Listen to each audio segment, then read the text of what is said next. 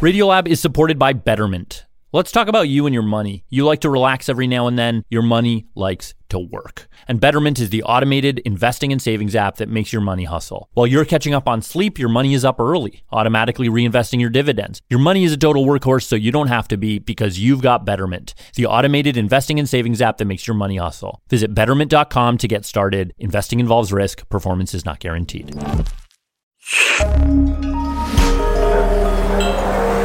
Listener supported.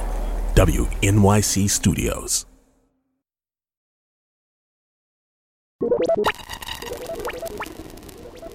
You're listening to Radiolab from Public Radio WNYC and NPR.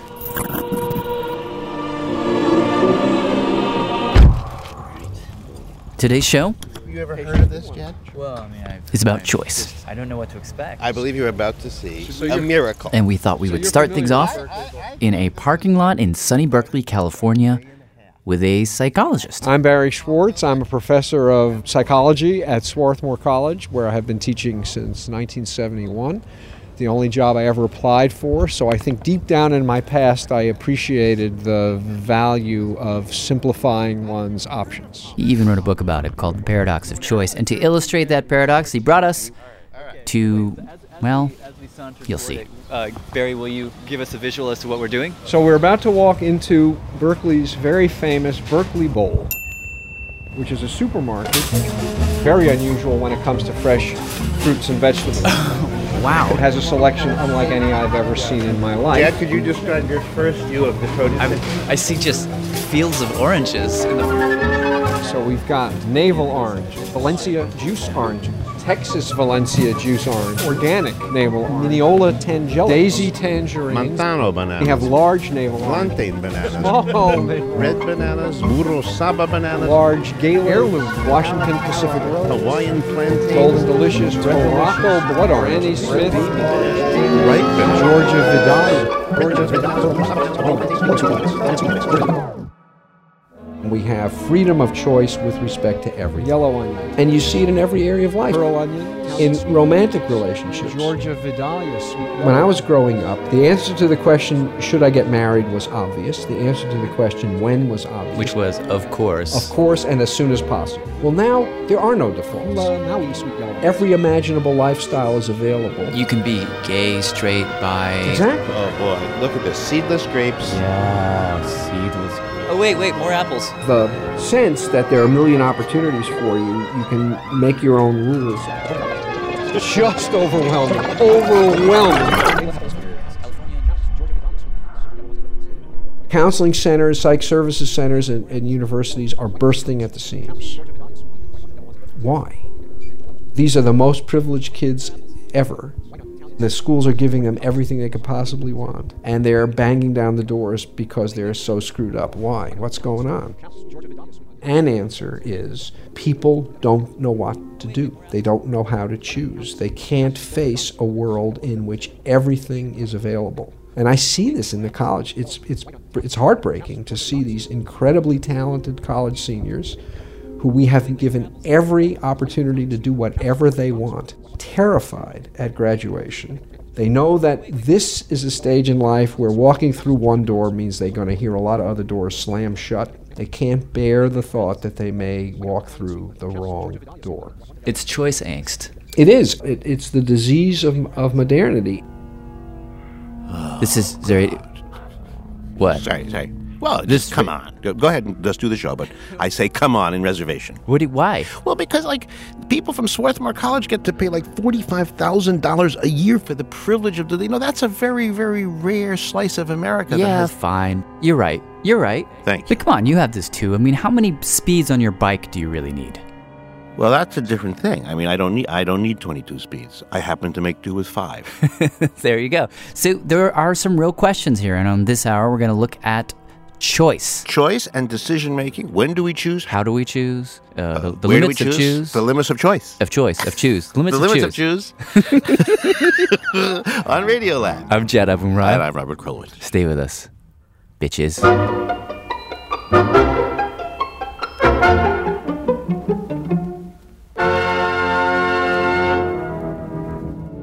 Okay, to begin, are you ready? Yep.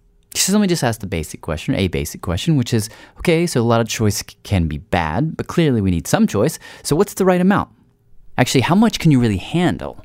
I asked that question to Barry Schwartz. Well, there's a classic study in psychology from 50 years ago called the magic number 7. The magical number 7 plus or minus 2. That's Jonah Lehrer, author of the book Proust Was a Neuroscientist, in a new book called How We Decide. In the 50s, he says, I think like 1956. a guy named George Miller wondered about this. How much can a human brain really hold? So he conducted a series of memory tests, asked people to memorize different sets of numbers, letters, musical notes. And what Miller found out is that the average human could hold about 7 digits plus or minus 2 at any given moment in working memory. When you say working memory, you mean like what we can keep in our top of mind memory, right? Not like memory, but like RAM. Exactly, random digits. You can hold about 7 plus or minus 2, and with practice, people can really bump it up a bit. With practice, Robert. With practice. I'm still struggling with 666, 6666.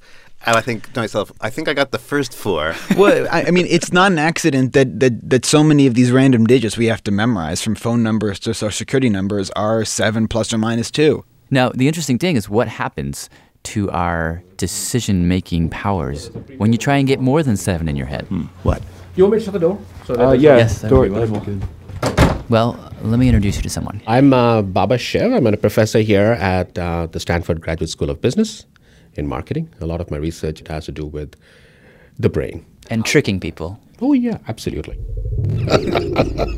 So, Robert, I want to tell you about one particular experiment that he did. Okay. So the experiment is pretty straightforward. It goes like this.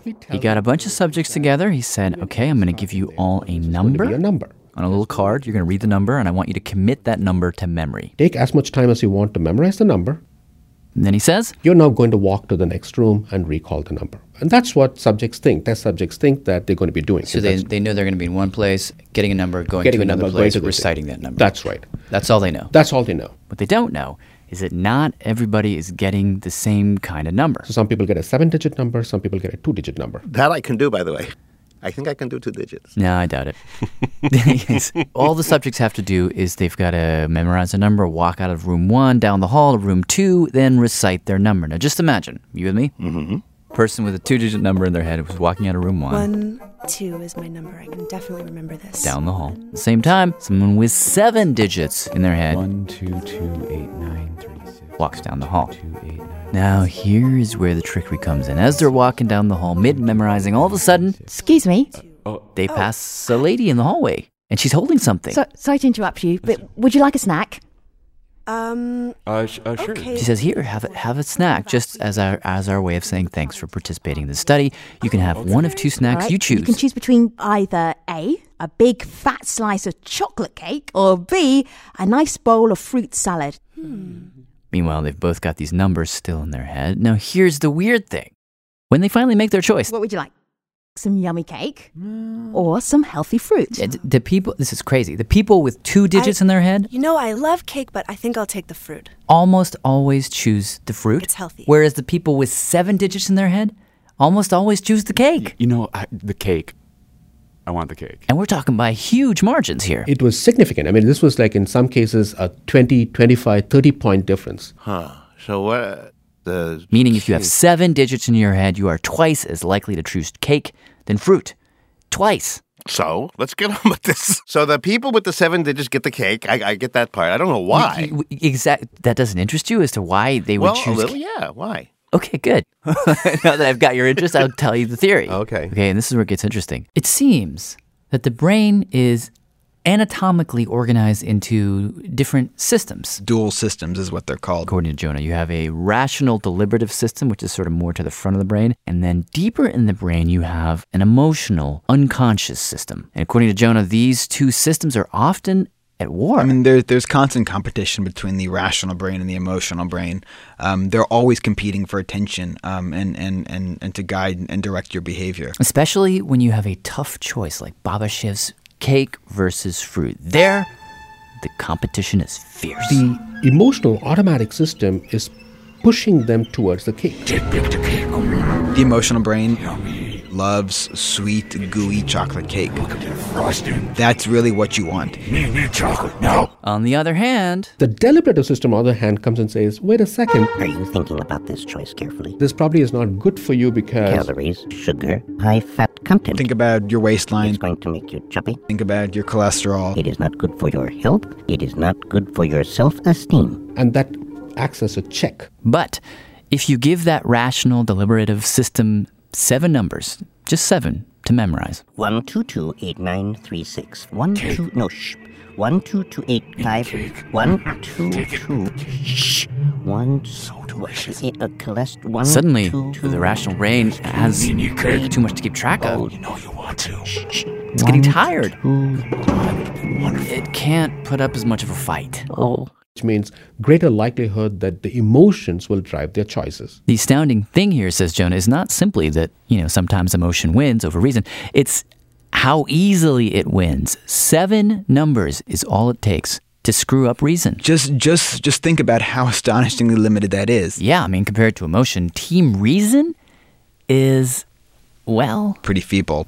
And there's no way around it, and we can kind of rage against the machine, but the brute fact is it's just one microchip in a big computer. And when we always rely on it, all the advice you get in decision-making is stop and think, slow down, take your time. And yet when you actually look at the brain, that can lead you to rely on a feeble piece of machinery. All right, let me just offer an admittedly inconsequential case in point. There we were at the Berkeley Bowl. In the apple aisle, there were thousands and thousands of apples to choose from. Okay, not thousands, but a lot. And Robert and I get in our heads, we're going to choose, let's each choose an apple. And Robert, being Robert, decides in 6 seconds. Because it had this really cool name. Washington Pacific Road. Zaz. I'm going to get a Zaz. Me, I deliberated. I'm going to get the... Maybe I should give away. Let's go to the organic. Okay, we're running out of time. Okay. I lined up about 12 apples, compared them by price, size, color, and everything I could think of, and eventually decided on a giant Korean apple pear, which was the only logical choice because it was bigger than his. This is a 9-pound apple. Check. It is large. It was more expensive, $2.89. Check. Definitely way more original. But it isn't an apple. It's a check. And I figure, as we're checking out, Paper bag or plastic? Paper, please. Game over. I am the winner. But a couple hours later, we get to the airport. We have some time before our flight. I grab a plastic knife, we cut the apples, and we do a taste test. Okay, all right, ready? Here you go. 2, 3. And guess whose apple is the best? I'm guessing the Zaz apple. Oh, this is a much better apple. Yes. Oh, it's so good. This apple wins in almost every department. Very good. My apple? I don't even want to talk about my apple. This doesn't taste like an apple at all. It has a surprise. Is that a worm? That's a worm. Gigantic core. Is that a core or is that an animal living there? Anyhow, according to Jonah, where I went wrong? Oh, you've short-circuited your prefrontal cortex there. The prefrontal cortex is right here in your forehead, and that's where the irrational brain lives, and I just had given it too many things to keep track of. All these apples, you can only hold so much data at any given moment. So you can fixate on 7 apples, but only one piece of information for each apple, how red they are or how shiny they are. So you can't do 7 apples with 7 variables, because then you've got 49. 49. That's way past what... Exactly. No. But there is a bigger problem than brain fatigue, if you ask Barry Schwartz, and it happens after you choose. You're plagued with the possibility that you didn't do as well as you could have. Yeah, I'm regret. I'm lamenting what could have been. Which I definitely felt at the airport. And chances are you didn't do as well as you could have. Well, therein lies the rub of a place like Berkeley Bowl. You get seduced by an 11-pound apple that turns out to be a fake watermelon with an anus. All right, so we now understand the problem that Barry proposes. He says that if you have to make a choice, too often the choice is the wrong one because your brain is too full of fat. It hurts your head. It hurts your head. Or because if you make the choice, you then think, oh, damn, I should have chosen otherwise, the regret problem. Right. There are ways to handle this. Our friend Oliver Sacks, Dr. Oliver Sacks, the neuroscientist, is a regular on this program. We were talking, and I told him about this issue, and he said, I don't have the problem. I said, what do you mean you don't have the problem? He said, well, I make, he says, a willful choice that certain things I care about a lot and I worry over, and then, there's a whole swath of my life that I just don't choose. Yes, my housekeeper actually comes tomorrow, and she will get half a gallon of soy milk, half a gallon of prune juice. She will make a gallon or so of orange jello. She will make a large bowl of tabbouleh. She will get 6 or 7 tins of sardines, because I eat sardines with tabbouleh every evening. She will get 7 apples and 7 oranges. 7 apples? Why 7 apples and 7 oranges? Okay, well, because I'm also very greedy and impulsive. And therefore I have to have a rule that I'm permitted to eat an apple a day and a pear a day. If I had 70 apples, I would eat them all. So you have worked it out so that you are regulating yourself, and somehow your appetite has become regulated in the meantime. Yes, I never get bored with my food. Why not? That seems so boring. Well, I don't find it boring. I enjoy it equally and with equal relish every time.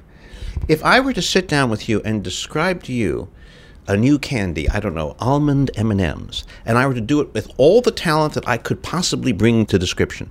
So you would see the nice outer candy shell, it would glisten, it would be sugary, it would have this most delicious nut inside. Would you not feel at all tempted to break the habit of yours, whatever your sweet is, and just venture over to almond M&Ms?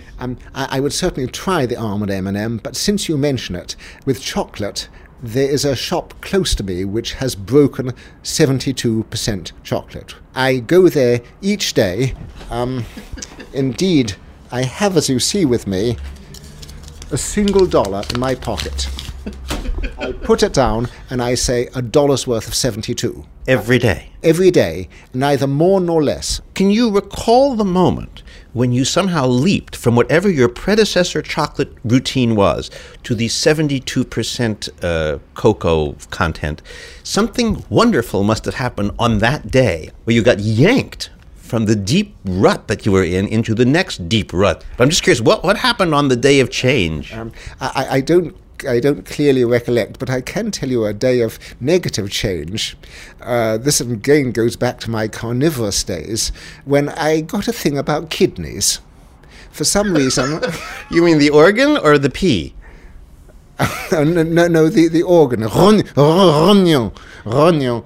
It was when I was a resident at UCLA, and I, as I now have sardines every time for dinner, at that time living in Topanga Canyon, I would have kidneys, and I would go to the farmer's market, and I would buy my weekly kidneys. But on one occasion, a strange mistake happened.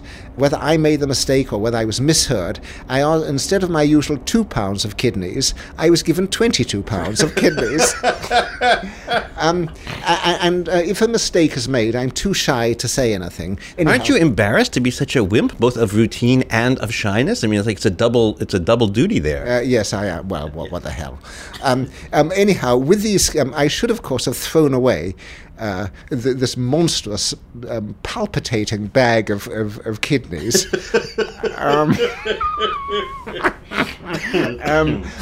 But in the event, I took it back to my little house in Topanga, and then followed an increasingly nightmarish period in which I had kidneys for breakfast, for lunch, kidneys stewed, sweet kidneys, and finally, after about 10 days, by which time I'd eaten about 15 pounds, an uncontrollable nausea and vomiting took hold of me. Literally, or just of the mind? I think it was literally as well, because I remember seeing bits of kidney in the vomit. And I then threw out the rest of the kidneys, and I've never had a kidney since.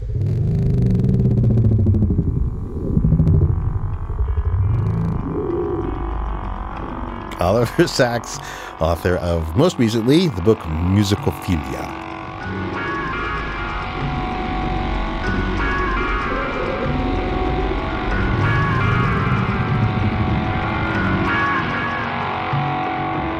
Hey, what did he call those kidneys? Just rognon. What is that? That's French for kidney. Really? Yeah, really. No kidding. What's French for let's go to break? Au revoir. No, but that's goodbye for good. Meaning we'll be right back. Okay. Coming up, we have a story you will not believe about what happens behind the scenes at a casino when you are trying not to lose, but nonetheless are getting gouged. That's coming up on Radiolab. I'm Jad Abumrad. I'm Robert Krulwich. Stay with us. Message 1. Hi, this is Barry Schwartz. Radiolab is funded in part by the Alfred P. Sloan Foundation, the Corporation for Public Broadcasting, and the National Science Foundation. Radiolab is produced by WNYC and distributed by National Public Radio. Bye. End of message. Radiolab is supported by BetterHelp. Whether it's already 2 a.m. on a fun night out, graduation time, a new year, we can find ourselves wishing we had more time, wondering where it all went. But there's a question. If we were magically given that time back, what would we do with it? Perhaps you'd spend more time with a friend that you've lost touch with, or petting your dog, or just noticing the sweetness of doing nothing. The best way to let those special things into your life is to know what's important to you so that you can make it a priority going forward. A therapist can guide you through the process of defining your values and understanding your priorities so you know what things you can spend your time on that will really fulfill you. BetterHelp offers convenient, affordable online therapy that comes to you. Start the process in minutes and switch therapists anytime. Learn how to make time for what makes you happy with BetterHelp.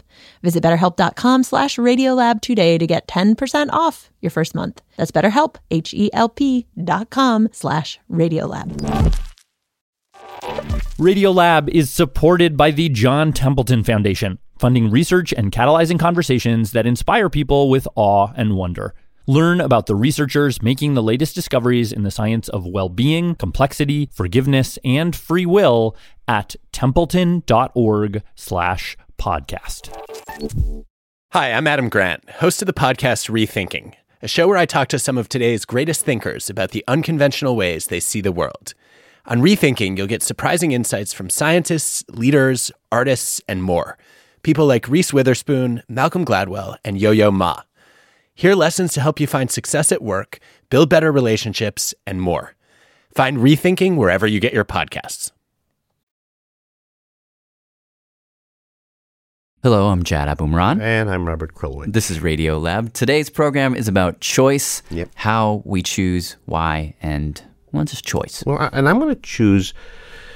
I'm going to dream of the possibility one day of walking into a store and instead of being obsessed and turned on by the beauty of an object or by the promise of an object or by the price of an object or the status that would be conferred upon me if I chose or not conferred upon me, all those messy emotions, what would happen if I could be like Spock? I am half Vulcanian. Vulcanians do not speculate. I speak from pure logic. Hello. Hi. Hi, Jad and Robert. We actually put the Spock question to a neurologist, Dr. Antoine Bishara, who works at the University of Southern California. Mm-hmm. If I could say abracadabra and go all logic, would I be a happy chooser?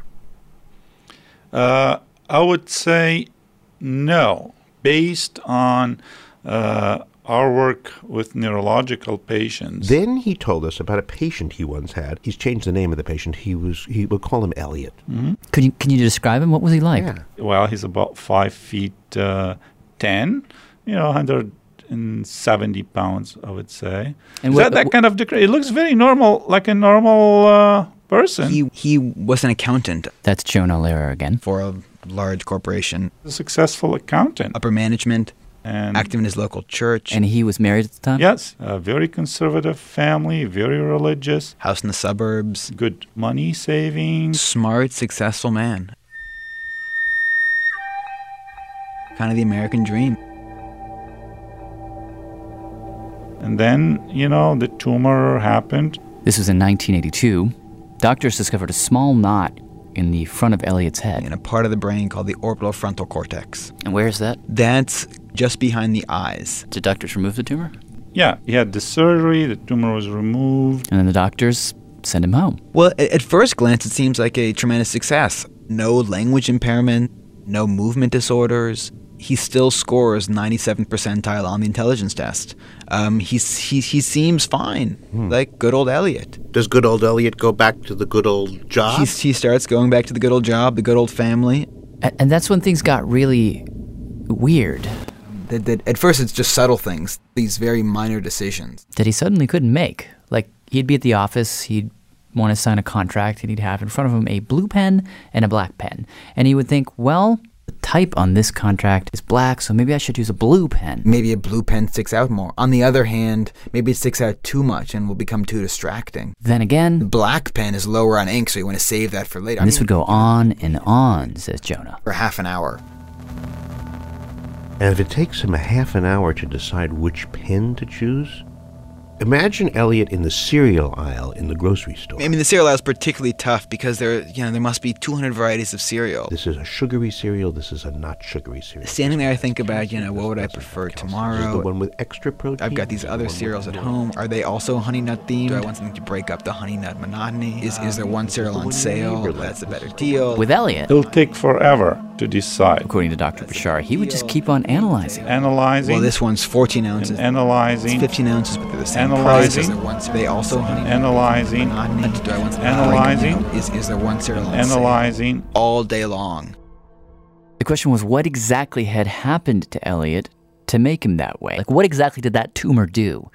And the breakthrough came when Elliot went to see a neurologist named Antonio Damasio, and Damasio immediately noticed something. Even though Elliot was perfectly thoughtful, perfectly articulate, always controlled, always relaxed, when he spoke, he seemed kind of numb. No sign of anger or rage or self-pity. No feeling at all. So Damasio had an idea. He put Elliot in a chair, hooked him up to all these measuring devices, and then showed Elliot a series of really charged pictures. A severed foot, a naked woman, a house on fire. Pictures that in normal people trigger an automatic emotional response. You can't help it, but your blood pressure increases, your pulse increases, your hands start to sweat.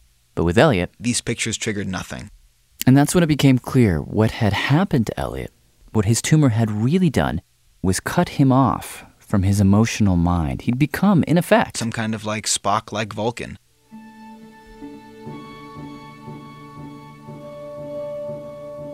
The conventional theory would be that a person without emotions would be perfectly rational. That emotions somehow interfered with rationality, that they got in the way. And yet here was this guy who couldn't experience emotions, and he was pathologically indecisive. So then the answer to my question, my first question, wouldn't we all be better off if we could be completely rational? We now have the answer. It's no. When you've got all these options to consider and they're more or less the same, the only way to wheedle your way to a choice is to stop thinking and go with a feeling. Right. And so the logic of yes, no, yes, no, yes, no leaves you nowhere, but the feelings of yes, no, yes, no, that does lead you somewhere. That's right. Feeling, says Antoine Bashar, that's the key. Without feeling, you're stuck. So what ended up happening to Elliot? He ended up in a divorce, ended up losing his job, losing all his savings. He got involved with a con artist. He had to move back in with his parents. Elliot was stuck. His life fell apart. Which makes you kind of reevaluate the Dr. Spock advantage, so-called, because if we really were keeping company with a flock of Spocks and we brought them to the grocery store, there they'd be, 55 Spocks staring at the Cheerios, staring at the Honey Cup, staring at the Cheerios. Not to mention that they're divorced and broke. So, I mean, obviously we have some advantage over these Vulcans because we have these feelings that can push us to a solution. Yeah. But what I still don't get is it just the roar of feeling that does it, or is there something about having a feeling that's more subtle than that? Is there some what is the power of the feeling? That's an interesting question. Let me walk this story in from a writer, Stephen Johnson. So he's written a whole bunch of books, Emergence, Mind Wide Open. Cool. And he tells this story that can we press record? Really gets at what you're asking. My wife and I had moved into this new wonderful apartment that overlooked the Hudson River on the west side of Manhattan. It had this vast window. There was one kind of window in this room, but it was huge. And we would sit there and stare out at the river all times of the day. And at one point, the first summer we were there, the storms started to come in, and they would kind of build up over Jersey and come rolling in. And we thought, oh, this is great. We can look at the white caps on and see the lightning over Jersey City and all this stuff.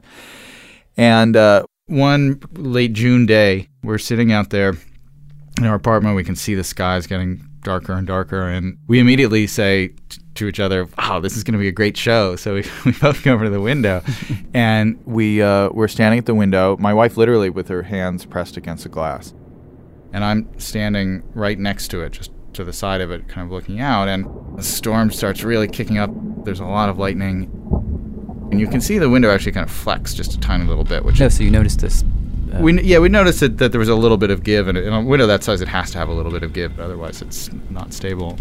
So we could tell it was really windy, and there are a couple of pretty powerful gusts, and then all of a sudden there's this very strange, sharp kind of click sound.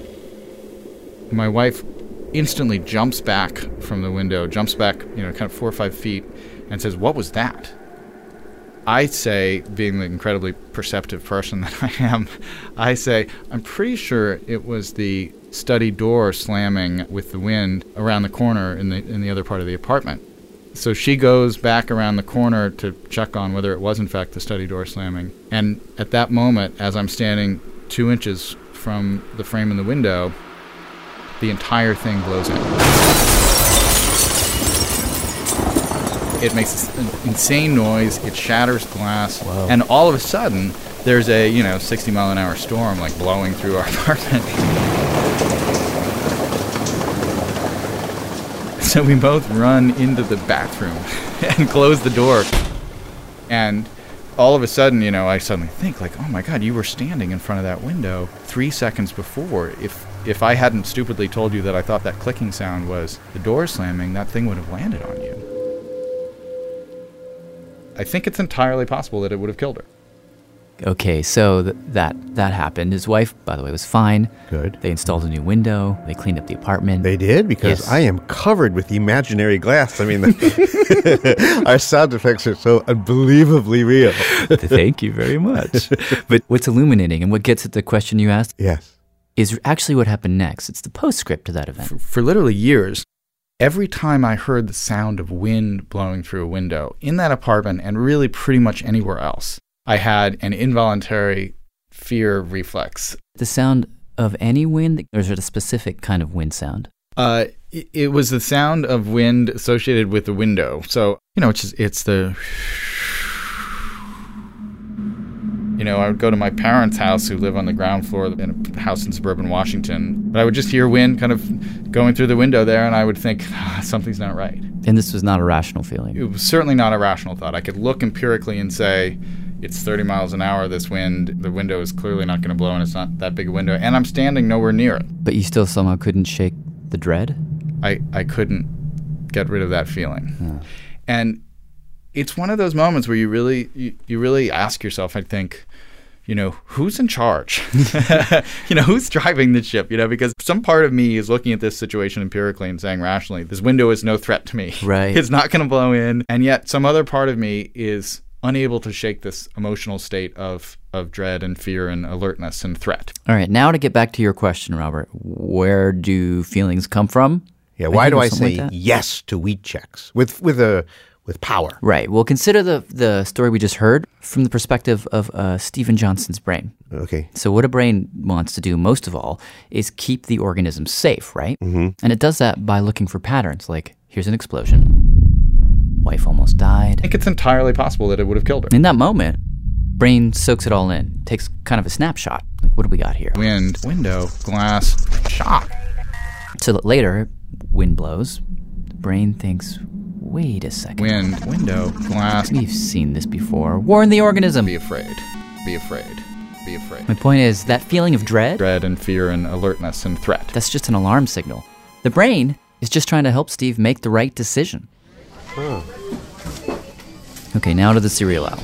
Cheerios at home. There you are, you're looking at all the boxes. Cheerios, Captain Crunch. And as your eyes fall on the Rice Krispie box. Right, Rice Krispies. Just like Steve Johnson with the wind, somewhere way deep down, your brain is calling up all the experiences you've ever had with Rice Krispies. The good Rice Krispie experiences, the bad ones. Maybe in college you got dumped by that girl who likes Rice Krispie treats. I don't know. I remember her. Thousands of little memory fragments down there roil about. A lot of information. Right, too much. And so what ends up happening is that it all gets summed somehow in your subconscious, and then it bubbles up as a feeling. Rice Krispies. All right.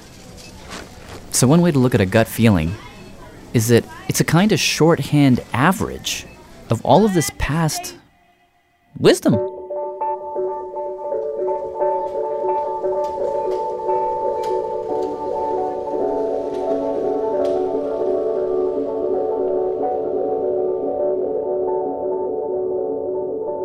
So you have this tremendous Sturm und Drang of feelings inside. Sturm und, wow, ooh, that's German. Nice, I can do a little German. Very nice. But there is, say scientists, one feeling that humans have that seems to trump all the others, and that is the feeling of loss. People hate to lose. You can actually put a number on it. How much they hate to lose versus winning. And it's a really cool experiment that was done. It's been done everywhere, but our experiment will be done by National Public Radio's wonderful reporter, Mike Pesca. Are you a bit of a gambler, or would you rather just keep your money and not risk it? I mean, I wouldn't mind risking a few dollars, but I just don't want to go overboard, you know? Would you say you're a gambling woman? Do you like gambling? No, I don't. I don't really gamble. I'm very cautious and finicky, whether it's eating or taking chances. Yeah, the risk of losing something isn't worth the gambling of it, I guess. I wouldn't take a risk, let's put it that way. If we were to play heads or tails, would you want to do it? If you won $1, but if I won $1? Probably not, no. No. No, thanks. If you knew the game was on the up and up, and I were to flip a coin, and I said, oh, look, I'll pay you, $1.25 if you win. You only have to pay me $1. No, I ain't doing it with you. No. I don't know. That just doesn't seem worth it. If I said, look, I'll give you $1.50, and you only have to put up $1, would you do it then? No. Not really. 50 cents is not worth. What if I offered you $1.75 if you won? That's a possibility. Maybe. Like at that point, you maybe start thinking about it. Fine, I'll give you $2. You only have to put up $1. Would you be interested? Sure. Yeah. I would do that. I would do that. Yes. Sure. Wow, so everyone seems to converge around $2, 2 to 1? Yes. So that means that loss is twice as painful. Yeah, you could say loss hurts twice as much as gain feels good.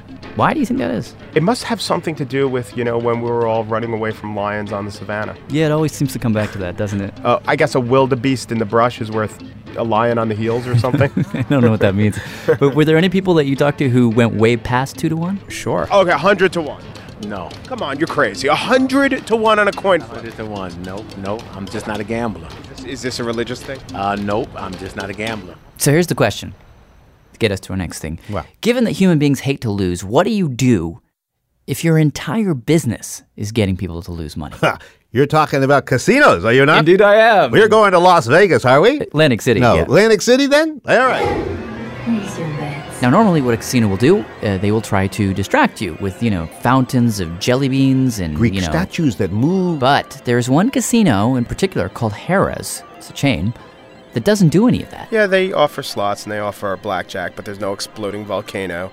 There's no Picasso on the wall. And yet, according to Mike, Harrah's jumps out at you. They are the success story in the casino biz. And Gary Loveman has a lot to do with that. Yeah, any minute you're not drunk or depressed, I'd like you in the casino. He's the CEO of Harrah's Casinos. Oh, we're in the casino business. And he's developed a really brilliant technique for slaying the beast that is loss aversion. That's one way to put it. What's his technique? Loyalty cards. What's a loyalty card? What does that mean?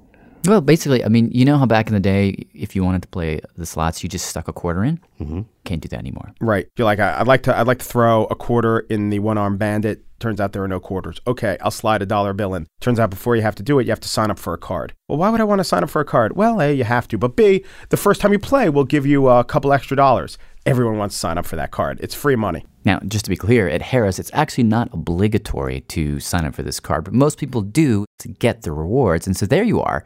You've got this little loyalty thing, and you're sticking it in every slot or machine that you play, and that offers them certain, they've got this new pilot program where they basically watch every move you make. Check it out. Okay. Let's say you're playing the slots. Okay. You stick your card in the slot machine. All right, my card is in. At that very moment, Let's try this. The information is transmitted downstairs. In the case of this casino we were at, it goes downstairs, deep in the bowels of the casino. I need a Tango 4 to Julia. There's a dispatcher sitting there in front of a monitor. This computer sees that you've put your card into slot machine number 42, and the computer begins taking notes. Every game that you play, they're logging, adding, dividing, graphing, whatever. It's able to crunch those numbers. And over many visits, the casino begins to know you. They know your game is slots. Come on. They know you like to play for an average of 6 hours. Oh, shoot. And they know that generally you have a limit, say $89. Wow, they can know that I usually leave after losing $89? Yeah. Come on. And they know on this particular visit, you're not doing so well. Why didn't I win? You've lost more than you're winning. In fact, you've lost $72, which is really close to your personal limit. And this is a crucial moment. You're starting to get that sinking feeling, and you might just pack it in. I walk out of the casino. Yes, and the casino doesn't want you to do that. They want to keep you there. So as your losses are increasing from 72 to 77 to 85, and you're getting closer and closer to that point. In a back room, there's a computer going off. The dispatcher is seeing it. Juliet, 3703. The dispatcher knows to call the slot attendant up on the floor. Tango 4 Willie, I have a DCL1 at Gulf 1401 for Karen Massett. Copy that. Tango 4 Willie, DCL1 for Karen Massett. Copy. And the slot attendant walks out, taps you on the shoulder. Hello, how you doing, ma'am? Miss Karen Massett? Yes. Everything going okay for you today?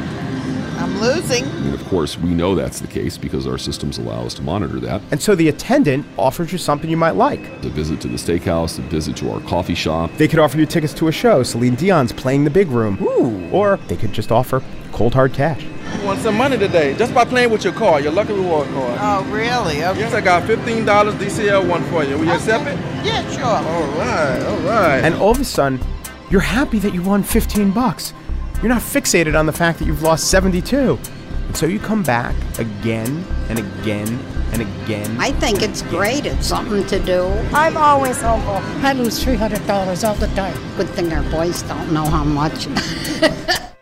Now here is the amazing part. For all the different thousands of people who come through the doors of Harrah's casinos, they could figure out their own individual pain points. So you're telling me that if you walk into a casino, I walk in right after you, Robert Krulwich right after us. Yeah. And we do that enough times, after a while, they can know that you like to gamble until you're about $700 down. Me, I usually leave around $11. And Moneybags Krulwich over there. Moneybags Krulwich usually holds out until he's $4,000 in the hole. Right. And they can know that about each of us? Yeah, they can. What do you think about this? This strikes you as a good business proposition, or does it strike you as a creepy example of Big Brotherism? Obviously, this works out well for Harrah's.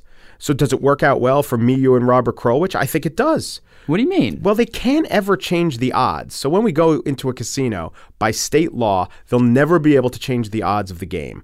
All that Harrah's can do is kind of manage the feeling that we get. They leave a lot happier than if they had simply had a bad gaming experience, put their wallet back in their pocket, and gone home unhappy. And everything about going to a casino is a poor decision, an irrational decision. And if there was a way they can make me walking out of there feeling like $1 million when I spent $2 million, well, then I say more power to them. And I would add, of course, that almost any business could try something similar, assuming they had appealing sorts of things to do for customers that had bad experiences. What's your pain point, by the way? You know what it is? If I'm down $300, I'm really pissed off. I'm not going to get there. Yeah. There's only one thing that would keep me at the table. What's that? Celine Dion. Not tickets to her concert if she was actually in the game. She's a terrible poker player. What we call dead money.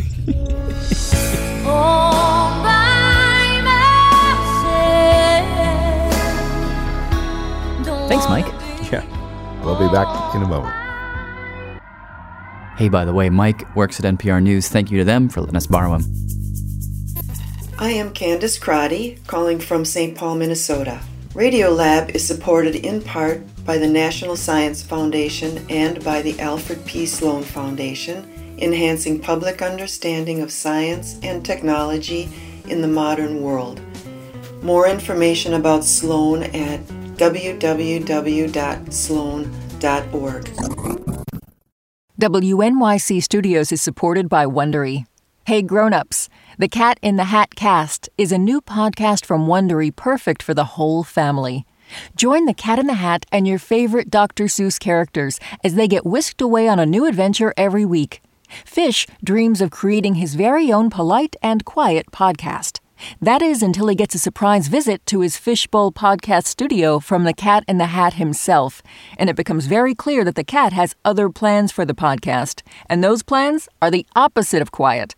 The cat may be disruptive, but it turns out he's also a great help to get Fish out of all kinds of predicaments. Bursting with music, silliness, and rhymes, the Cat in the Hat cast encourages us all to find fun that is funny in every episode. Sing along to new favorite songs, try your luck at Titanic tongue twisters, have some fun with wondrous wordplay, and most importantly, bring your family along for all of the adventures in the Cat in the Hat cast. Follow the Cat in the Hat Cast on the Wondery app or wherever you get your podcasts. You can listen to the Cat in the Hat Cast ad-free right now by joining Wondery Plus in the Wondery app or Wondery Kids Plus in Apple Podcasts. I'm David Remnick, and each week on the New Yorker Radio Hour, my colleagues and I unpack what's happening in a very complicated world. You'll hear from the New Yorker's award-winning reporters and thinkers, Jelani Cobb on race and justice, Jill Lepore on American history, Vincent Cunningham and Gia Tolentino on culture, Bill McKibben on climate change, and many more. To get the context behind events in the news, listen to the New Yorker Radio Hour, wherever you get your podcasts. Hello, this is Radio Lab. I'm Jad Abumrad. I'm Robert Krulwich. And today we are talking about decision-making, how we make decisions, Whoa. I want to just stop you on that pronoun you just happened to use. You say we make decisions. Now, so when you, Jad Abumrad, when you decide to choose a pen, black over blue, if you decide to choose a cereal, Cheerios over Special K. Cheerios, definitely. I'm assuming that you feel very much in charge of that choice. You know, if someone said, hey, who chose? You'd say... This feels like a trick question. It's going to be a trick question. I chose the Cheerios. Well, you think you chose. Would you please welcome the studly Malcolm Gladwell? But in talking with Malcolm Gladwell, the writer of The Tipping Point, and at the time he'd just written the book Blink, we were at the 92nd Street Y in New York. He raised an interesting question. We began the discussion by talking about a dangerous element in decision-making, which he calls... You call this the perils of introspection, and you tell the story of a poster contest. It involves hanging cats versus impressionists. Do you recall this? Yes. Yes. Good. Actually, I have no memory. This is a famous study by Tim Wilson, who's one of my favorite psychologists at UVA, and a guy named John Schooler, who's absolutely brilliant. They have a whole bunch of posters, and they bring students in and they say, take anyone you want, it's yours. And then they bring in another group and they say, take anyone you want, but by the way, before you go home with it, just explain, write out a paragraph about why you're taking it home, why you like it. And then they call up the student 6 months later and they say, that poster you got for free 6 months ago, do you like it? Are you still happy with it? And the ones who didn't have to explain themselves still love their poster, and the ones who did hate their poster. And furthermore, the ones who had to explain themselves, it turns out, only took the posters of the hanging cats, of the little kittens, hanging their babies. What does it mean, hanging cats? It doesn't mean like, right? It's just, No. You know those posters? Surely you saw them, or maybe you have lived in the upper kind of intellectual precincts for so long that you've lost contact with the rest of us. But, have you never seen them? The little kitten hanging on a bar and it says, hang in there, baby, Oh, yeah. Okay. All right. Yes. I don't think of it as hanging. I think it is sort of... You're faking it. You're just saying. Yeah. No, yeah, you're right. You're right, I am faking it. Yeah. When I first saw that, I thought the kitten was having to do a chin-up. And so it didn't have the desired effect. I thought, why are they torturing this kitten, right? Why do kittens have to work? Is it not enough that human beings have to go to the gym? Anyway, but you had those, then you had impressionist posters. And the kids who had to explain their preferences overwhelmingly chose the kittens. And those who didn't have to explain themselves chose the impressionist posters. So what that says is the act of making you explain your preferences not only biased you in favor of something that you didn't actually want, it also made you change your preference away from something that was sophisticated and in favor of something that was unsophisticated.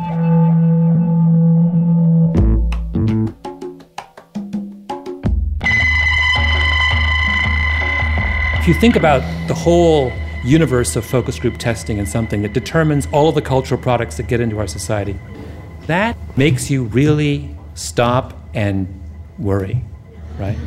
We're putting people through a process that alienates them from their true needs and that biases them in favor of the unsophisticated.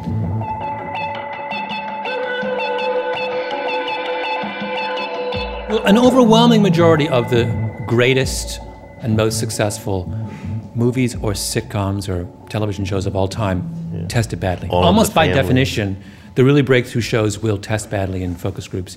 I actually saw the focus group results for Mary Tyler Moore Show, which were devastating. I hate it. Mary was abrasive. Rhoda was, obnoxious. In the focus group testing of All in the Family, which got one of the lowest scores of any pilot tested at CBS, the overwhelming majority of people who watched the show said that the only way to fix it was to turn Archie into a kind of cuddly, sensitive It's crazy. The only reason these shows ever make it on the air is that somebody at some point just says, you know what, ignore that stuff. I like it.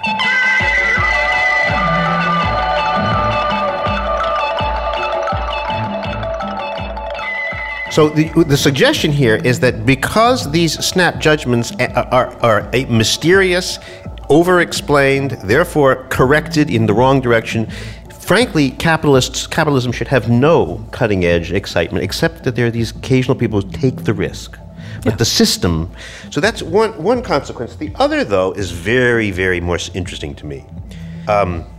If you can't know why you have a feeling in your gut, and you can't explain why you have a feeling in your gut, and to some extent you can't control what's the feeling in your gut, you wonder who's in charge of the choices that you make.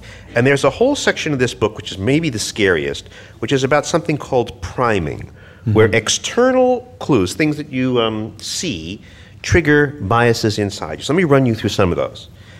There's a game you ask your readers to play, where there are words in the game, and in one of the games you play, the words wrinkle, bingo, and Florida appear. Matter-of-factly, what happens to people who see, while doing something else, wrinkle, bingo, and Florida?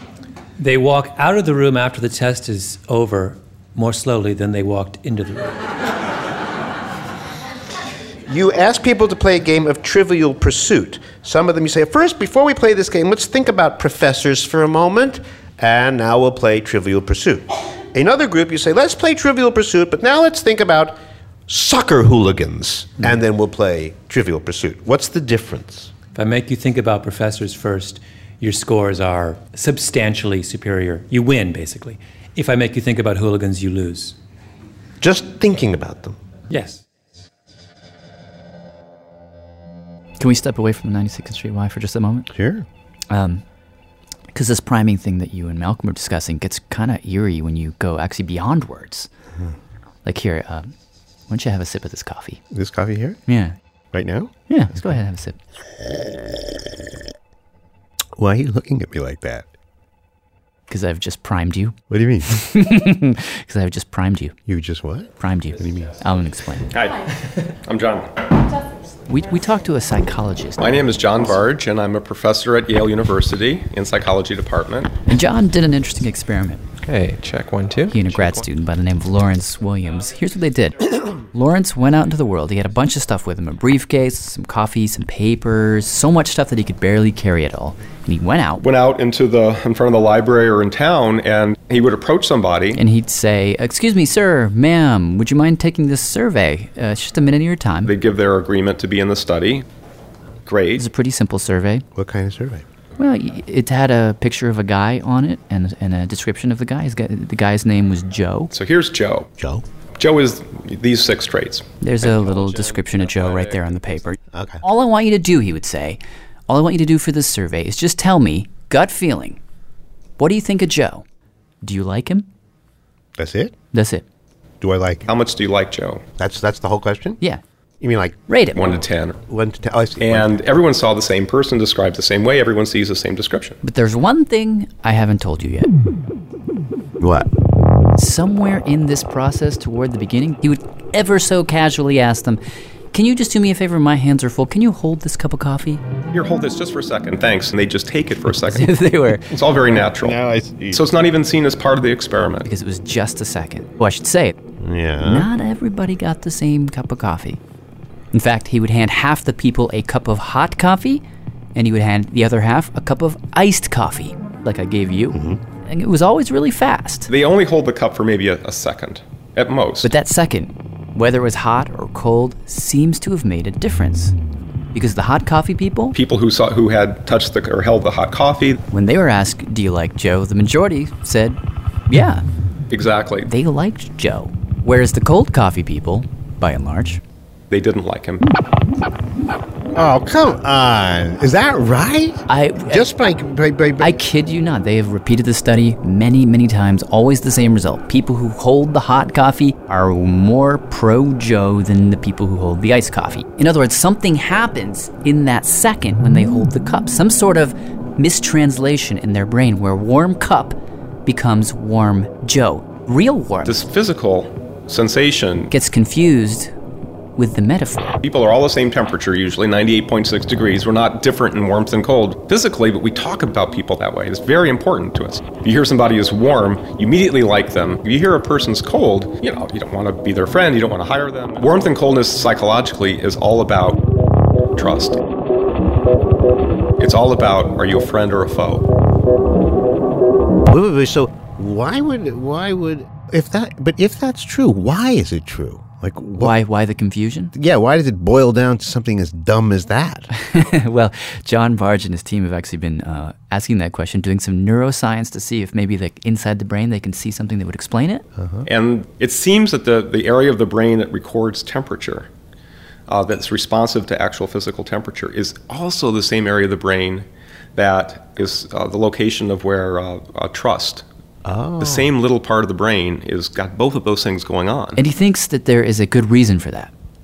Temperature and trust are in fact linked, particularly when you're a little baby. As infants, our first learning about the world is usually in terms of what we can see and what we can touch. We don't have much memory and we can't think very well. So it's all about our immediate experience. Well, a huge, important area of experience for a little baby is to keep close to the caretaker and to stay warm.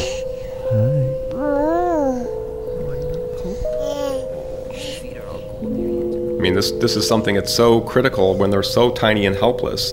If they don't maintain closeness, if they don't maintain warmth, they don't survive. So, I guess the point is, if you're hiring somebody and you really want to hire the right person, don't have any coffee around. But the first step is to accept the possibility. And very few people believe me. I try to explain to my family and my friends what I do, and they never believe any of these things are really true of them because we don't have any awareness of them. I can't remember one time that ever happened to me.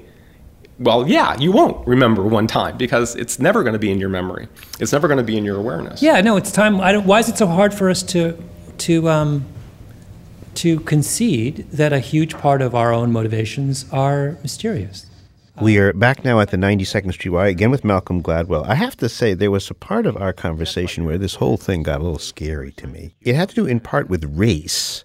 Because instead of using hot and cold as the metaphor, suppose you use black or white. Right. And he said very flatly, there are stereotypes that we have that seem to be beyond our ability to control. In fact, he took a test to measure the unconscious feelings that he had in him about black and white people. I score on an unconscious... It turns out I have a moderate preference for whites on an unconscious level.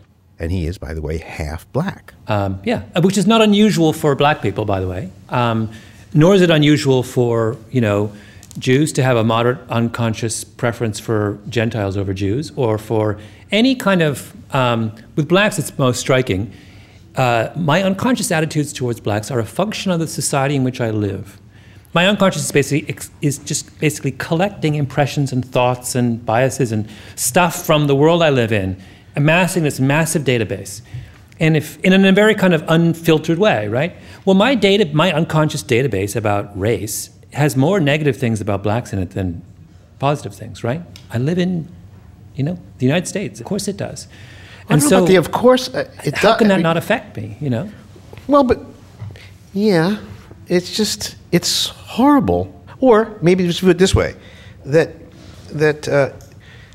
you can't really purge yourself of things that would bother you if you could spy on them, and that you are in some sense a prisoner of your culture in a way that makes you in some way ungovernable. You can't quite get on top of yourself. No, the more you push, I don't push this issue that far in the book because it gets really troubling really quickly. Yeah, it does. The more you push it, you're right, it's deeply disturbing. And there's a book written by a guy named Daniel Wegner at Harvard called The Illusion of Conscious Will, and it's a very difficult book. But he pushes this as far as you go. And at the end, if you go through all of this research that's been done recently in psychology, you do end up with the position that the notion of conscious will is an illusion. It's just, we make up stories that make us feel good about the decisions we make, but in fact we're not really nearly as in charge as we think we are.